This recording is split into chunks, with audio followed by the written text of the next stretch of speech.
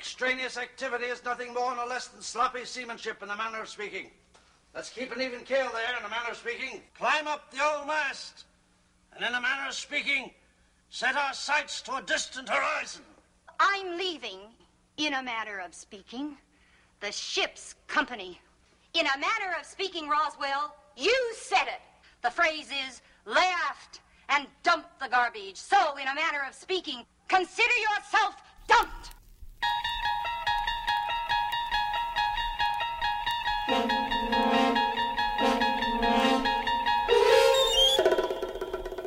Strefa Mroku to podcast o legendarnym serialu telewizyjnym.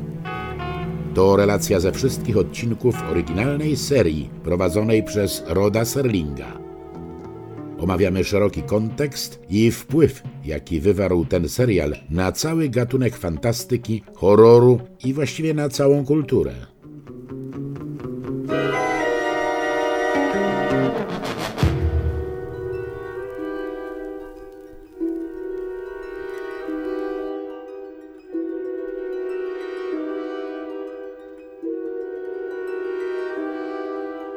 Witam Cię, Rafale. Witam Cię, Jacku, witam wszystkich słuchaczy podcastu Strefa Mroku. Dziś słyszymy się, bo będziemy omawiać kolejny epizod Strefy Mroku. Jest to 147 epizod w kolejności nadawania, a 27 jeśli chodzi o sezon 5.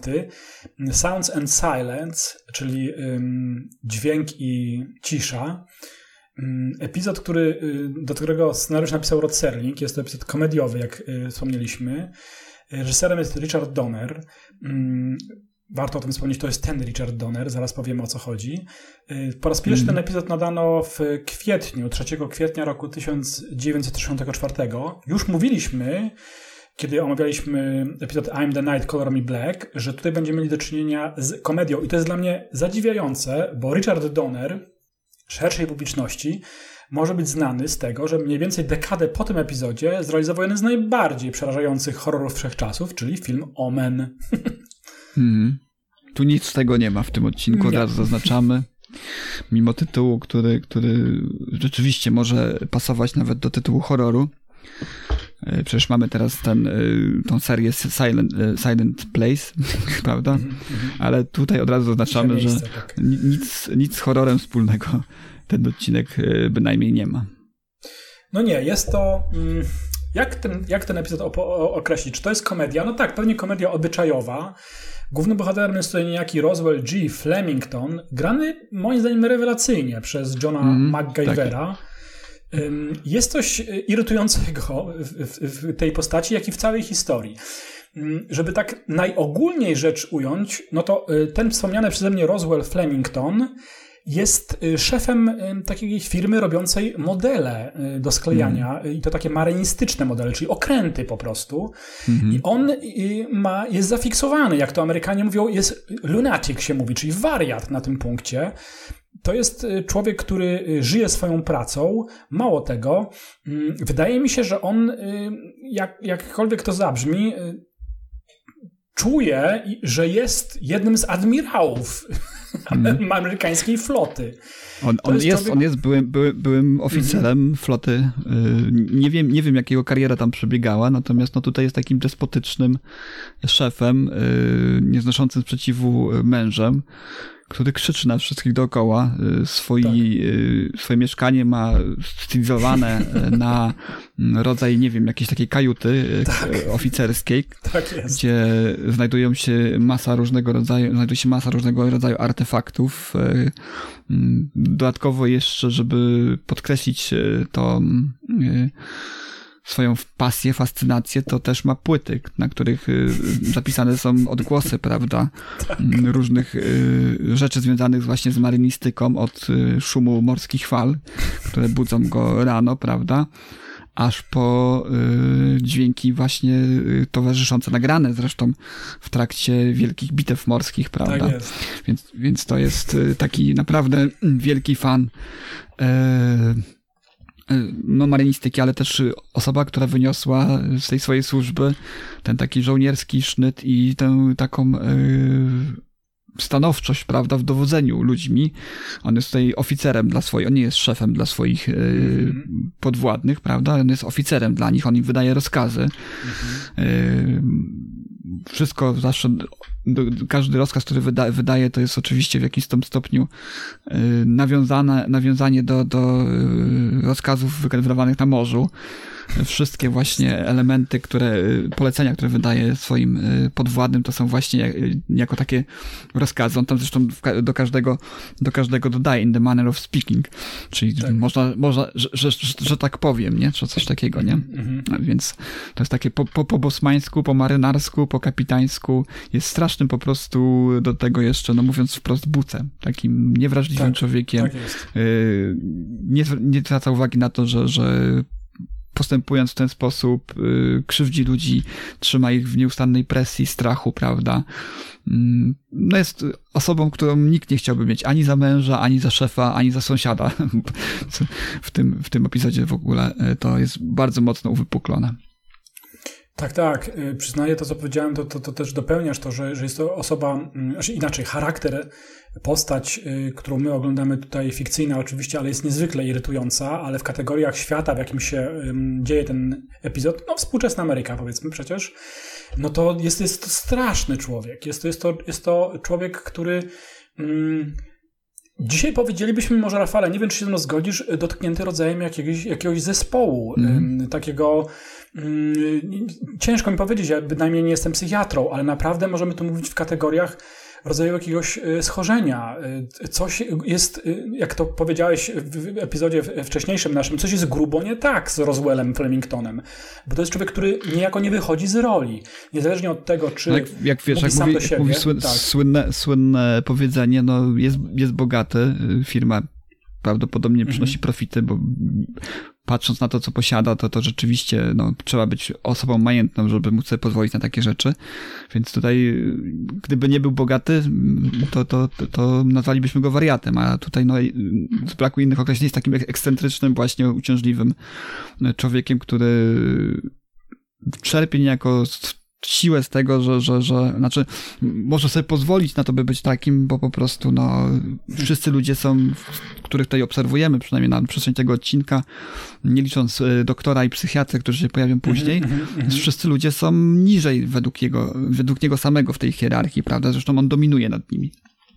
Łącznie z jego żoną. To jest chyba najbardziej, nie wiem, czy w kategoriach tych pracowników to zabrzmi dobrze, ale to jest najbardziej przykre dla mnie, bo on jest w pracy despotą, tak jak powiedziałeś, gra w rodzaj takiego dziwnej gry, na którą zgadzają się w jakiś sposób jego pracownicy. To troszeczkę wygląda jak taki upiorny sklep Świętego Mikołaja. Często się pojawia taki konstrukt w filmach dla dzieci, gdzieś tam pojawiających się na Boże Narodzenie w telewizji, gdzie widzimy Świętego Mikołaja. Opowieści wigilijnej, wiesz, on ma taki ten podest, nie? Z tym takim kontuarem, na który wchodzi i tam peroruje z niego, nie? Do ludzi. I uderza w dzwon okrętowy. Jest rzeczywiście nie tylko złośnikiem, ale też niezwykle głośną osobą. To oczywiście chodzi o ten dźwięk ciszy, który też będzie tutaj jakby elementem stałym.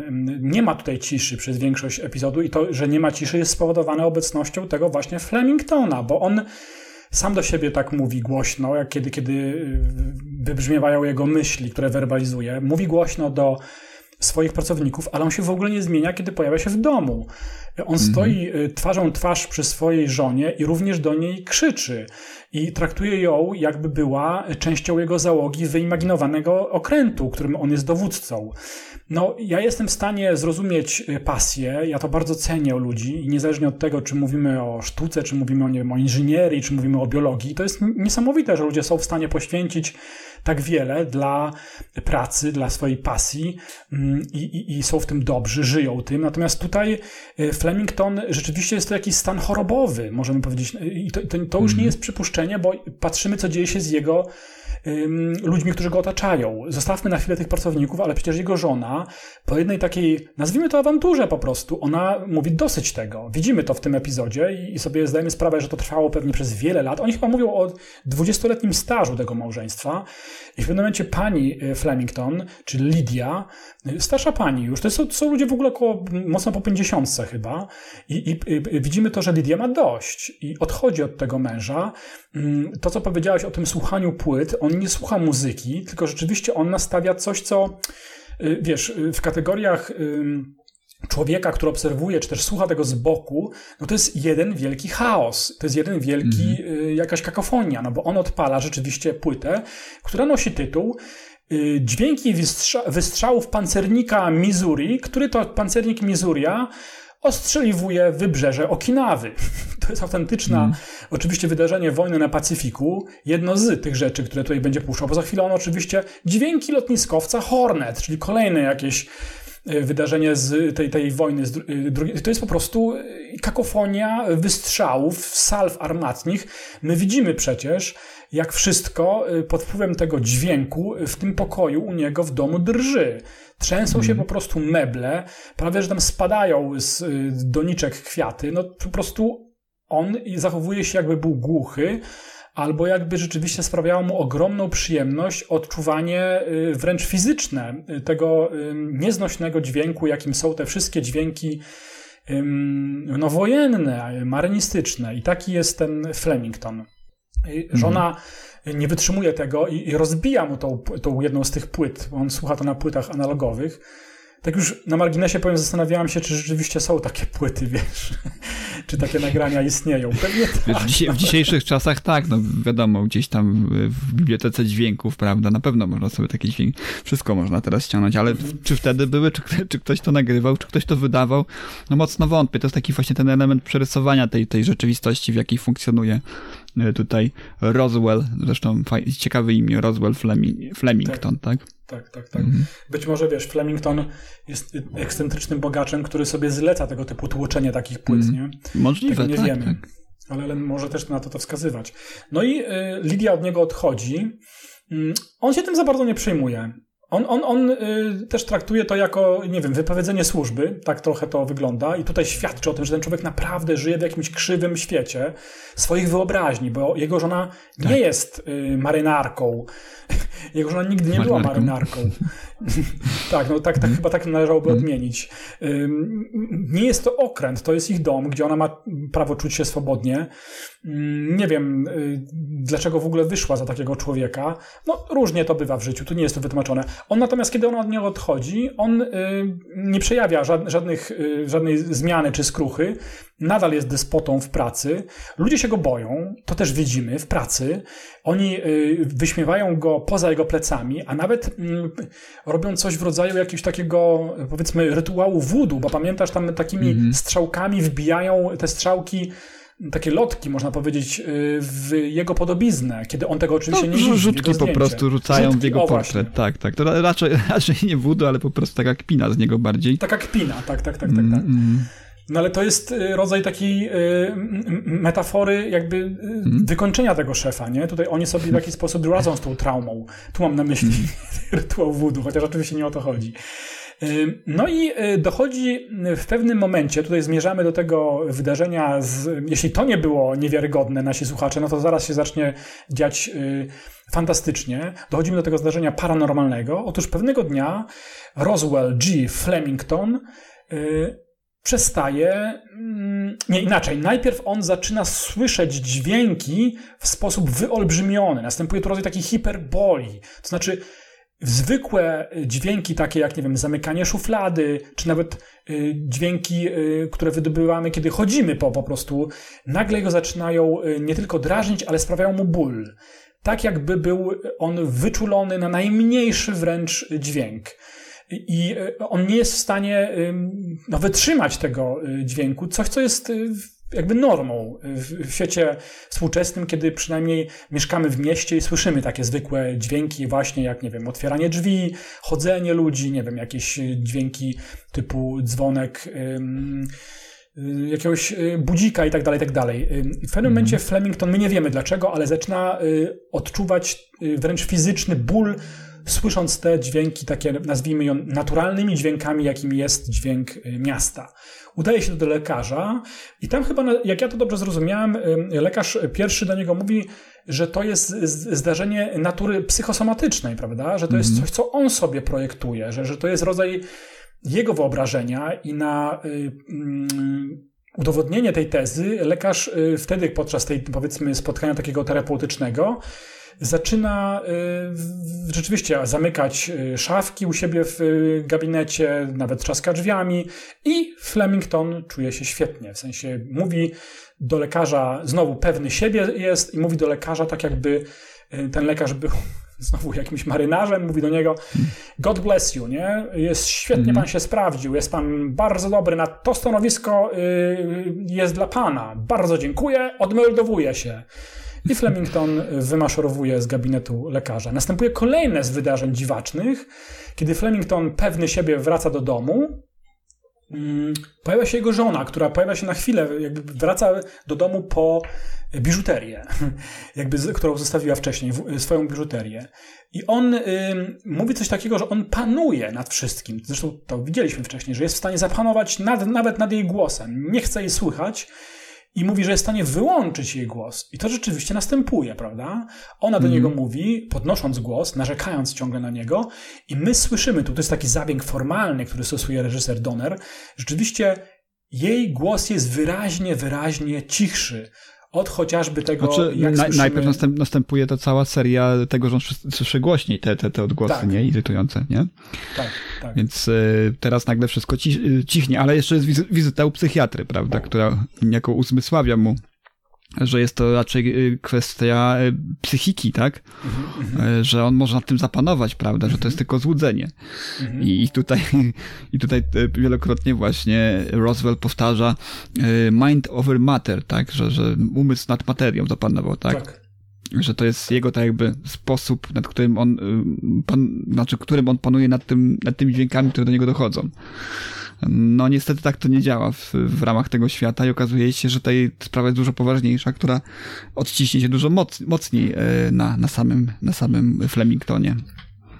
Tak, bo dochodząc już, słuszność masz, dochodząc już do puenty tego epizodu, w pewnym momencie, kiedy on wydaje mu się, że panuje nad tym, że to on niejako jest w stanie sprawić, że volume jest na plusie lub na minusie, tak jak on sobie to reguluje, on jest niejako demiurgiem dźwięku wokół siebie, jest w stanie wyciszyć swoją żonę, no ale przechodzimy do tego jego perwersyjnego słuchania tych dźwięków dział, artylerii, wielkich okrętów na nie wiem, jakichś pancernikach. Po tym, jak rozprawił się ze swoją żoną, kiedy ją wyciszył niejako w swojej głowie, on zapuszcza jedną z tych swoich płyt i nie słyszy nic.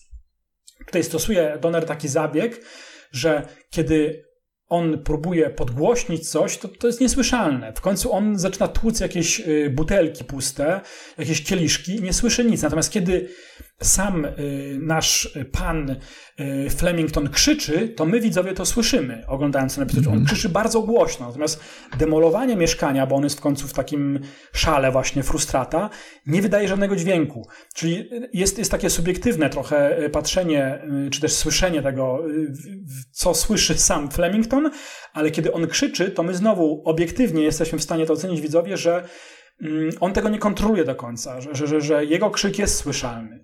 On nawet otwiera okno i zaczyna przysłuchiwać się gwarowi ulicy. Widzimy, że to jest Nowy Jork, że to jest po prostu jakieś centrum, to jest Manhattan, gdzie widzimy samochody, tłum ludzi i jest to cicho. I on krzyczy wręcz na tych ludzi głośniej, prawda? Zachowujcie się głośniej. Ale ta cisza nadal go otacza. On, ten krzykacz, człowiek, który lubił niejako torturować swoich bliskich tymi mocnymi dźwiękami, nie jest w stanie spowodować, stał się niejako głuchy na otoczenie, co nie znaczy, że stał się głuchoniemy, bo on ciągle jest słyszalny przez innych, możemy domniemać, natomiast on już nie jest w stanie słuchać tych dźwięków głośnych, co oznacza, że jest takiej dziwnej matni, odebrano mu największą przyjemność jego życia, bo on nie kontroluje już, nie panuje już nad otoczeniem, bo panował nad tym otoczeniem, zarówno nad swoją żoną, jak i nad pracą, za pomocą głośnych dźwięków, zarówno tego, jak on sam się zachowywał, jak i te dźwięki, te wydobywające się z gramofona lub też przedmioty. No, tu wracam do tego dzwonu, który on uruchamiał i denerwował tym swoich pracowników. No i tak kończy się ten epizod. Canada dictates, Doctor, that I tell you that as a ship surgeon you wouldn't make a cabin boy in a manner of speaking. In naval parlance, sir, you're 4.0. 4.0, sir, in a manner of speaking. And might I add this, madam, despite your efforts to capsize this worthy vessel in a manner of speaking, against the rocks and hidden shoals of petulance and petty dissatisfaction, the ship remains tight. Tak. Zostawiamy pana Flemingtona właśnie w takim dziwnym strefie mroku, gdzie on jest niemy, no jest cichy. Głuchy. Głuchy. Tak, no to, tak jak powiedzieliśmy, odcinek stricte komediowy, odcinek z kategorii tych w strefie mroku, które pokazują nam bohatera, któremu zostaje wymierzona pewnego rodzaju kara, prawda, za niewłaściwe zachowanie, prawda, za czyny niegodne, za czyny złośliwe. Mamy kilka takich odcinków w strefie mroku. No ten jakoś się nie wyróżnia na tle wielu tych epizodów. Poza tą rolą, o której wspomnieliśmy, jest tutaj świetna kreacja, która naprawdę świetnie się obserwuje tego bohatera. On jest taki bardzo przerysowany w tym, znaczy napisany jako taka bardzo przerysowana postać, ale MacGyver doskonale tu daje radę w tym. On ma taką dość interesującą fizjonomię, która sprawia, że trudno mi uwierzyć, że on kiedykolwiek był jakąś znaczącą się osobą na statku.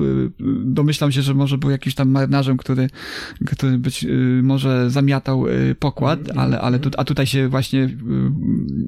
Znaczy on jest opisany jako był oficer, ale no wydaje mi się, że jakiejś tam wielkiej kariery nie zrobił, a tutaj właśnie się kieruje. Pewnie, co? Tak, może to gdzieś wypływa z tych jego kompleksów, których się tam nabawił w trakcie bycia, znaczy nie osiągnięcia jakiegoś wysokiego szczebla w karierze wojskowej, no i tutaj sobie to rekompensuje, prawda, już będąc w cywilu, prawda. Pewnie tak, to jest chyba najlepszy taki opis tej postaci. Natomiast świetnie się patrzy na tę postać, na te jego wszystkie interakcje z innymi bohaterami. Gra zarówno twarzą, ciałem całym, jak i też w znakomity sposób. Bardzo dobre linijki dialogowe. To się akurat Serlingowi udało, jeżeli chodzi o to.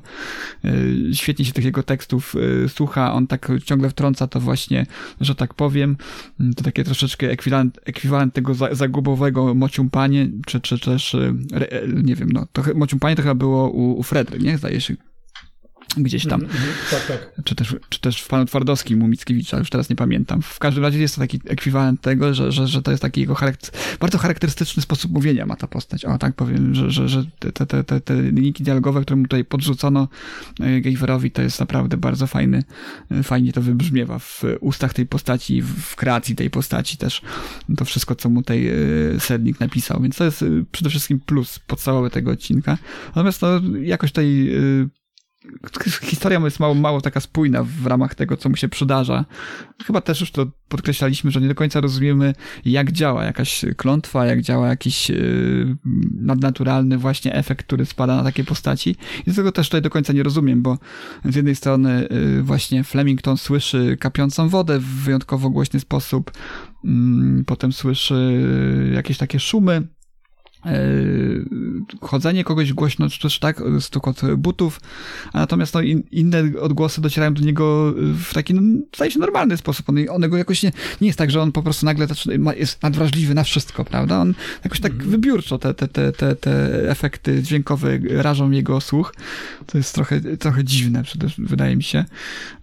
Też wiąże się z tym troszeczkę niedoskonałość remastera, bo to jest też ścieżka dźwiękowa zremasterowana, ale wydaje mi się, że nie udało się uniknąć do końca właśnie tych dźwięków, które są dokładane tam niejako i słychać wyraźny, głośniejszy poszum przy aktywacji tych dźwięków, które są drażniące dla samego Flemingtona. Ale też taka kwestia techniczna. Natomiast jedna rzecz, która mnie tutaj kompletnie rozbawiła i tak mi się wydała surrealistyczna w tym wszystkim.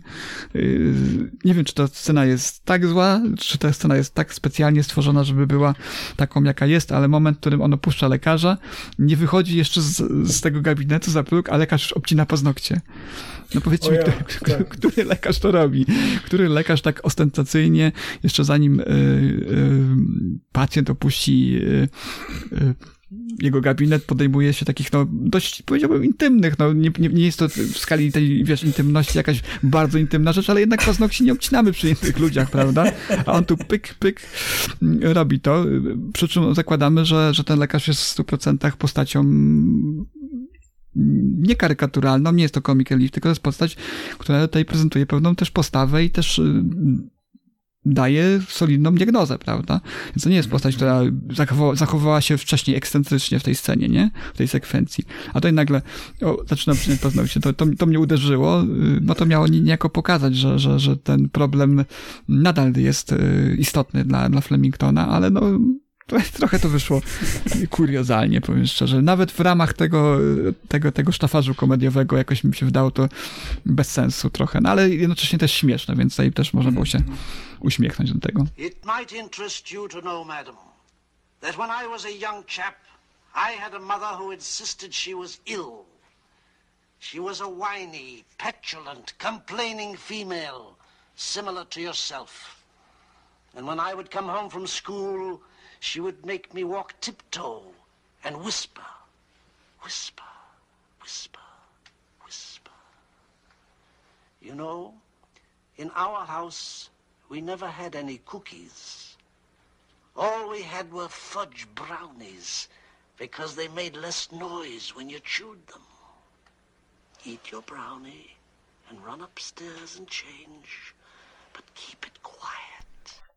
Ja mam problem z tym troszeczkę nawiązując do tego, co powiedziałeś przed chwilą, że ciężko mi go odbierać w kategoriach czysto komediowych, bo jak już też powiedziałem wcześniej, odbieram samego Flemingtona jako człowieka, który potrzebuje pomocy już wcześniej, terapii, być może również jakiegoś opieki psychiatrycznej, to znaczy jakichś leków potrzebuje. Ciężko powiedzieć oczywiście.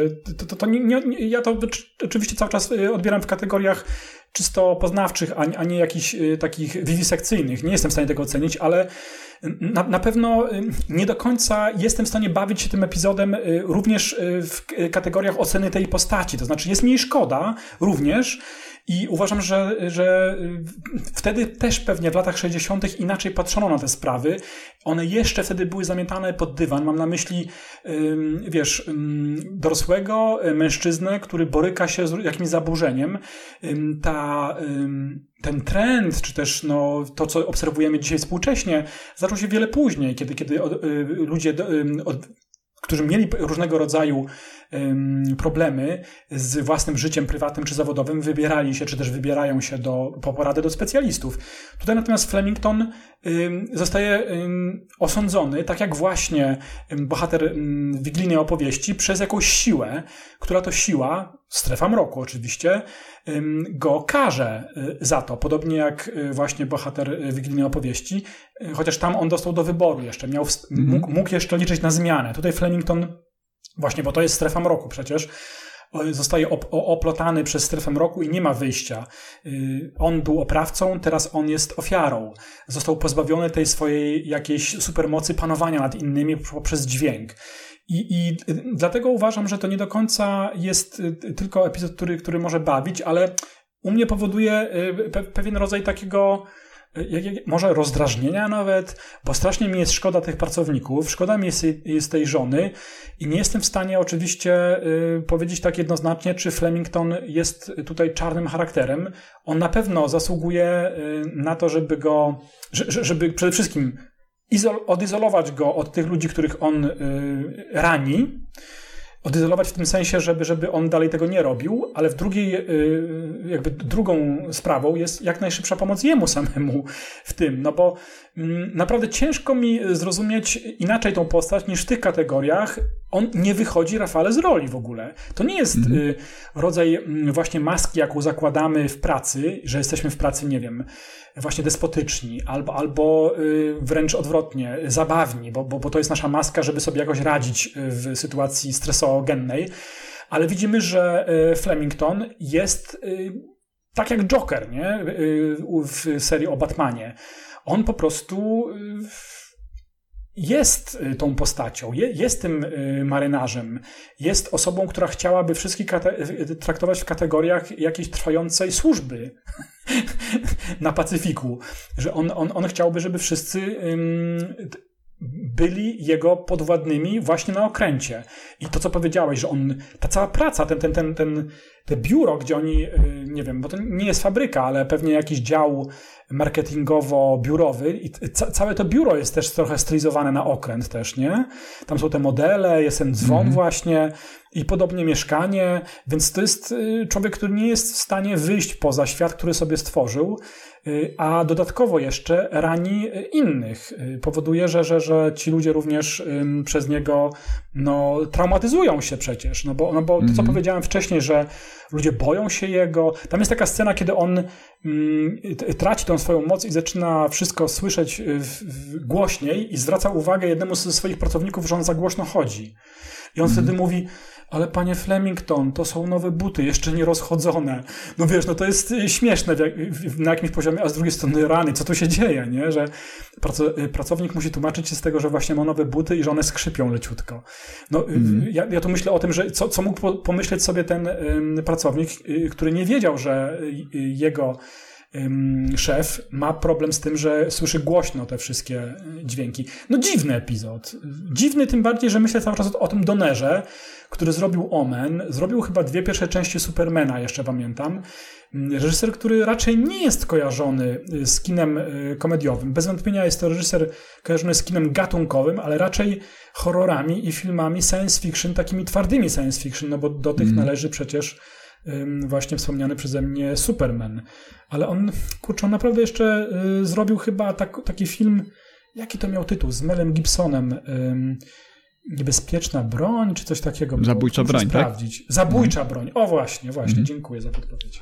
Więc reżyser, który się nie kojarzy z tego typu filmami, czy też opowieściami filmowymi, bo tu mamy do czynienia z filmem, ale jednak z odcinkiem serialu. Ale to jest oczywiście początek kariery Donnera i uczenie się fachu. My to też podkreślaliśmy, że ci reżyserzy, którzy nam się z czymś kojarzą, czy też nawet aktorzy, którzy nam się kojarzą z jakimś wielkim dziełem filmowym, to ich matecznikiem, ich szkołą właśnie była Strefa Mroku. I tutaj całkiem poważnie warto by powiedzieć, że Richard Donner tutaj nam się jawi jako reżyser, który uczy się swojego fachu i dzięki pewnie tym doświadczeniom później jest w stanie pracować jako reżyser chociażby filmu Omen. Tak, wydaje mi się, że tutaj nawet nie ma co w jakiś sposób szukać późniejszych, prawda, że łączyć tego odcinka z późniejszymi dokonaniami reżyserskimi Donnera. Zresztą ten film od strony ten odcinek od strony reżyserskiej nie jest jakieś tam szczególnie wyraziste. Tutaj wszystko ponownie mamy interiory, wnętrza, ale podoba mi się scenografia. Tutaj warto podkreślić, że jest na czym oko zawiesić, naprawdę. Nie wiem, czy też tak miałeś, ale ten moment zresztą chyba był tak stworzony, żeby takie wrażenie wywołać, że wydawało mi się, że to rzeczywiście się dzieje na jakimś statku, że to jest jakaś taka kabina, prawda, początek jest taki, tak, zdecydowanie. Tak. Natomiast dużo tam bardzo fajnych rzeczy się znajduje, bo to są i modele statków, prawda, żaglowych i jakiś tam galion z jakiegoś statku się znajduje w którymś miejscu i różnego rodzaju bibeloty właśnie związane z marynistyką. Naprawdę fajnie to wygląda. Więc pod kątem scenografii oczywiście nie ma tutaj zbyt wielu wnętrz, bo mamy 2 gabinety lekarskie, jeden psychologa, drugi zwykły gabinet lekarski. Oczywiście to biuro niejako tego zakładu produkującego modele statków jest takie charakterystyczne, jak wspomniałem, bardzo przypomina to, co widziałem w niejednej adaptacji właśnie opowieści wigilijnej, czyli jest biurka subiektów i właśnie biurko, ten podest pryncypała, który obserwuje tam cały czas ich z tej swojej wysokiej pozycji. Natomiast ta kabina, to mieszkanie właśnie Flemingtona stylizowane właśnie na taki muzeum, nie wiem, żeglugi morskiej i marynarki wojennej jest bardzo fajnie to wygląda. Trzeba przyznać, to jest naprawdę bardzo fajnie. Jedyna taka rzecz, która tutaj wyróżnia się ponadprzeciętnie obok właśnie gry aktorskiej MacGyvera, w tym filmie, w tym odcinku. Po raz kolejny, mam na myśli kiedy to mówię, to mam na myśli, tak jak rozmawialiśmy, I am the night, color me black. I w tym wypadku nie jestem w stanie nic więcej powiedzieć o tym epizodzie.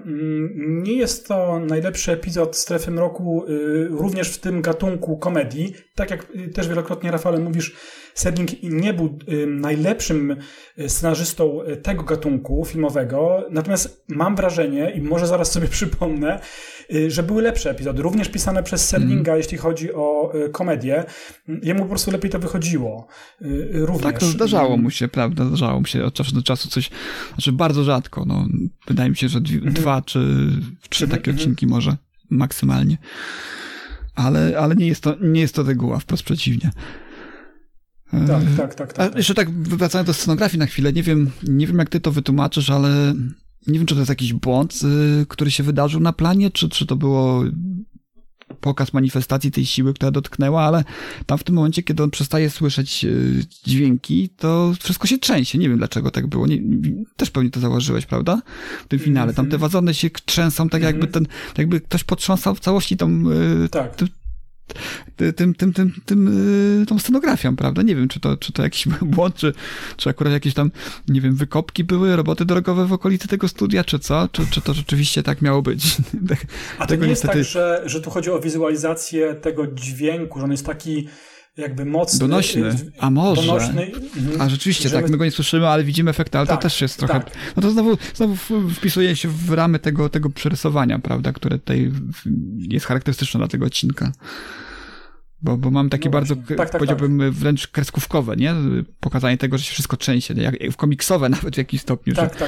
Że jest ten, wiesz, fala dźwiękowa, czy też wstrząsy wywołane dźwiękami, ale to naprawdę musiałby mieć tam jakieś kolumny o kilku tysiącach wat, żeby to wszystko tak się trzęsło.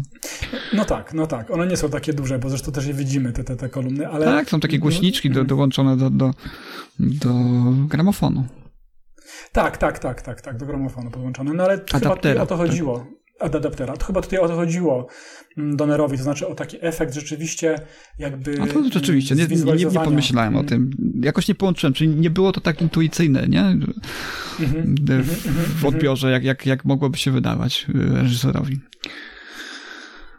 Więc kolejny nieudany do końca epizod, poza paroma rzeczami, które tutaj wskazaliśmy, które wydają mi się fajne. Natomiast ciekawostka po raz kolejny w 1961 roku niejaki Irwin O. Spiegel wysłał scenariusz, który w jakimś stopniu korelował z tym, co widzimy w przypadku Sounds and Silence. Scenariusz był zatytułowany Sound of Silence, czyli tak jak piosenka Simona i Garfunkela. Tak, też miałem to skojarzenie.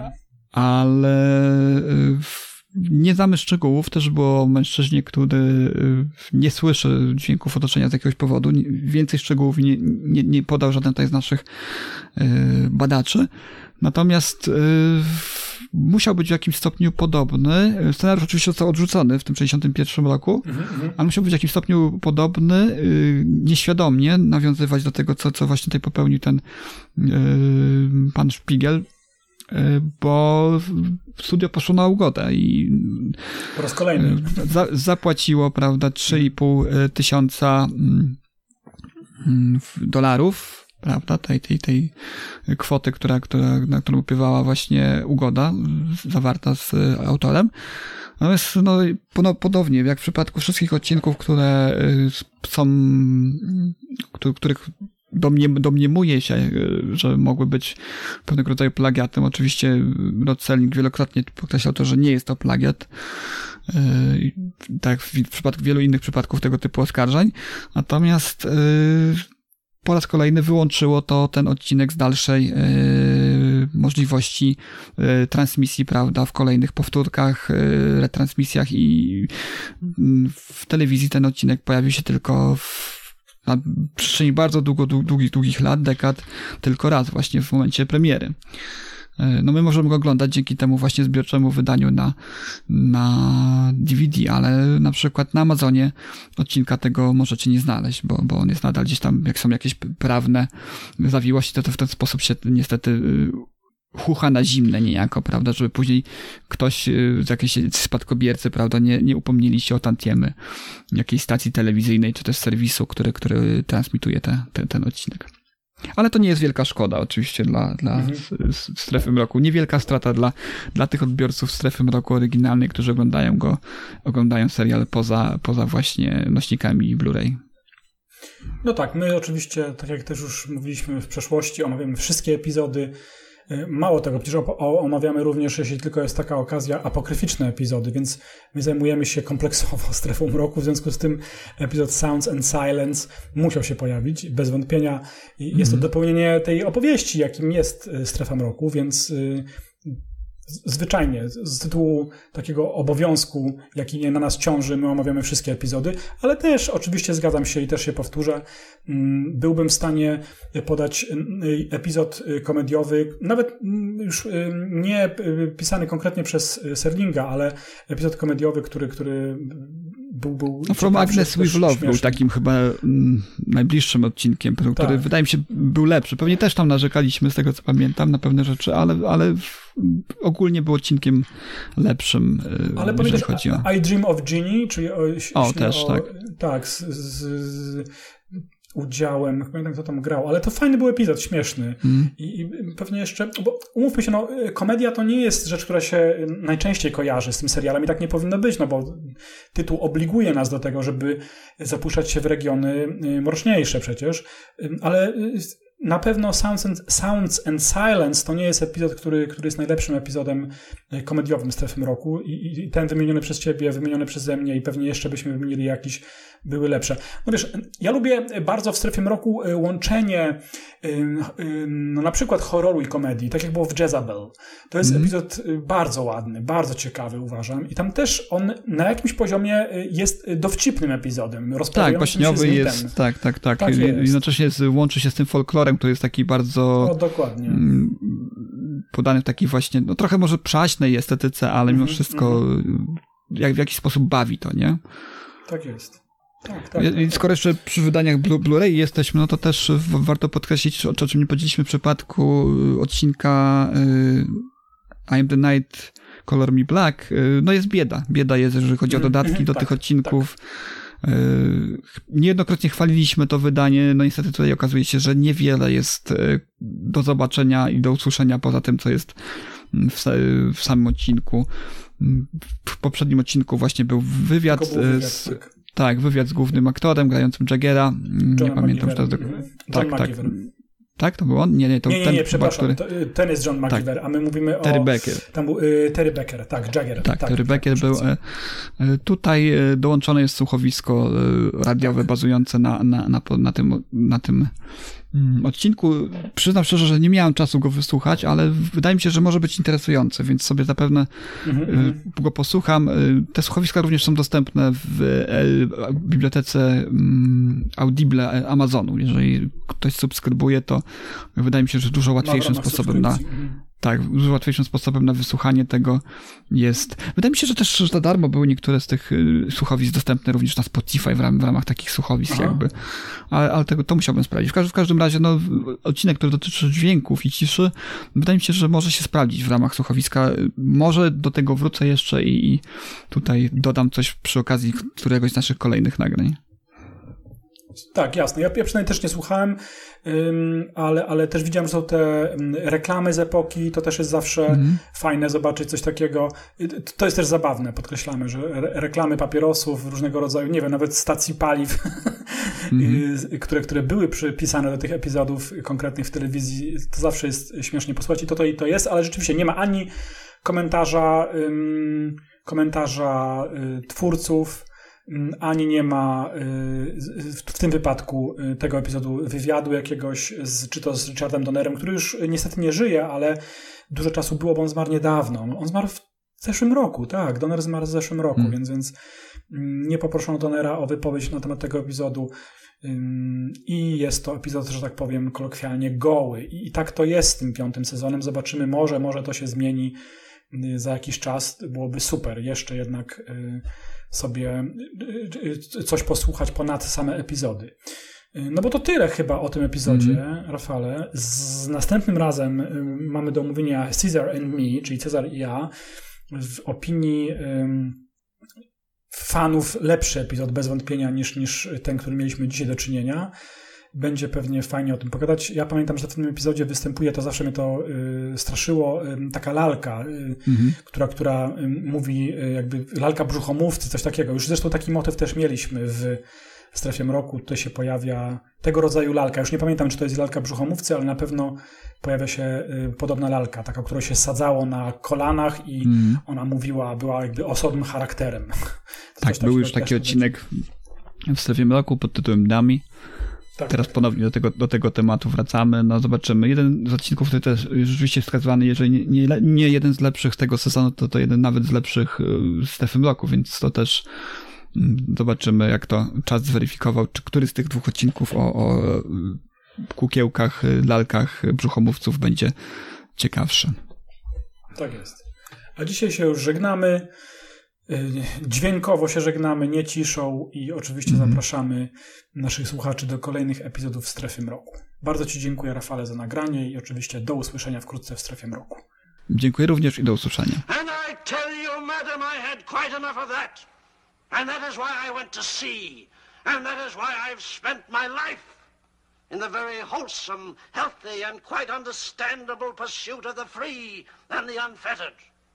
And that is why I am the owner, manager, chairman of the board and president of the Roswell G. Flemington Model Ship Company, second to none in the field.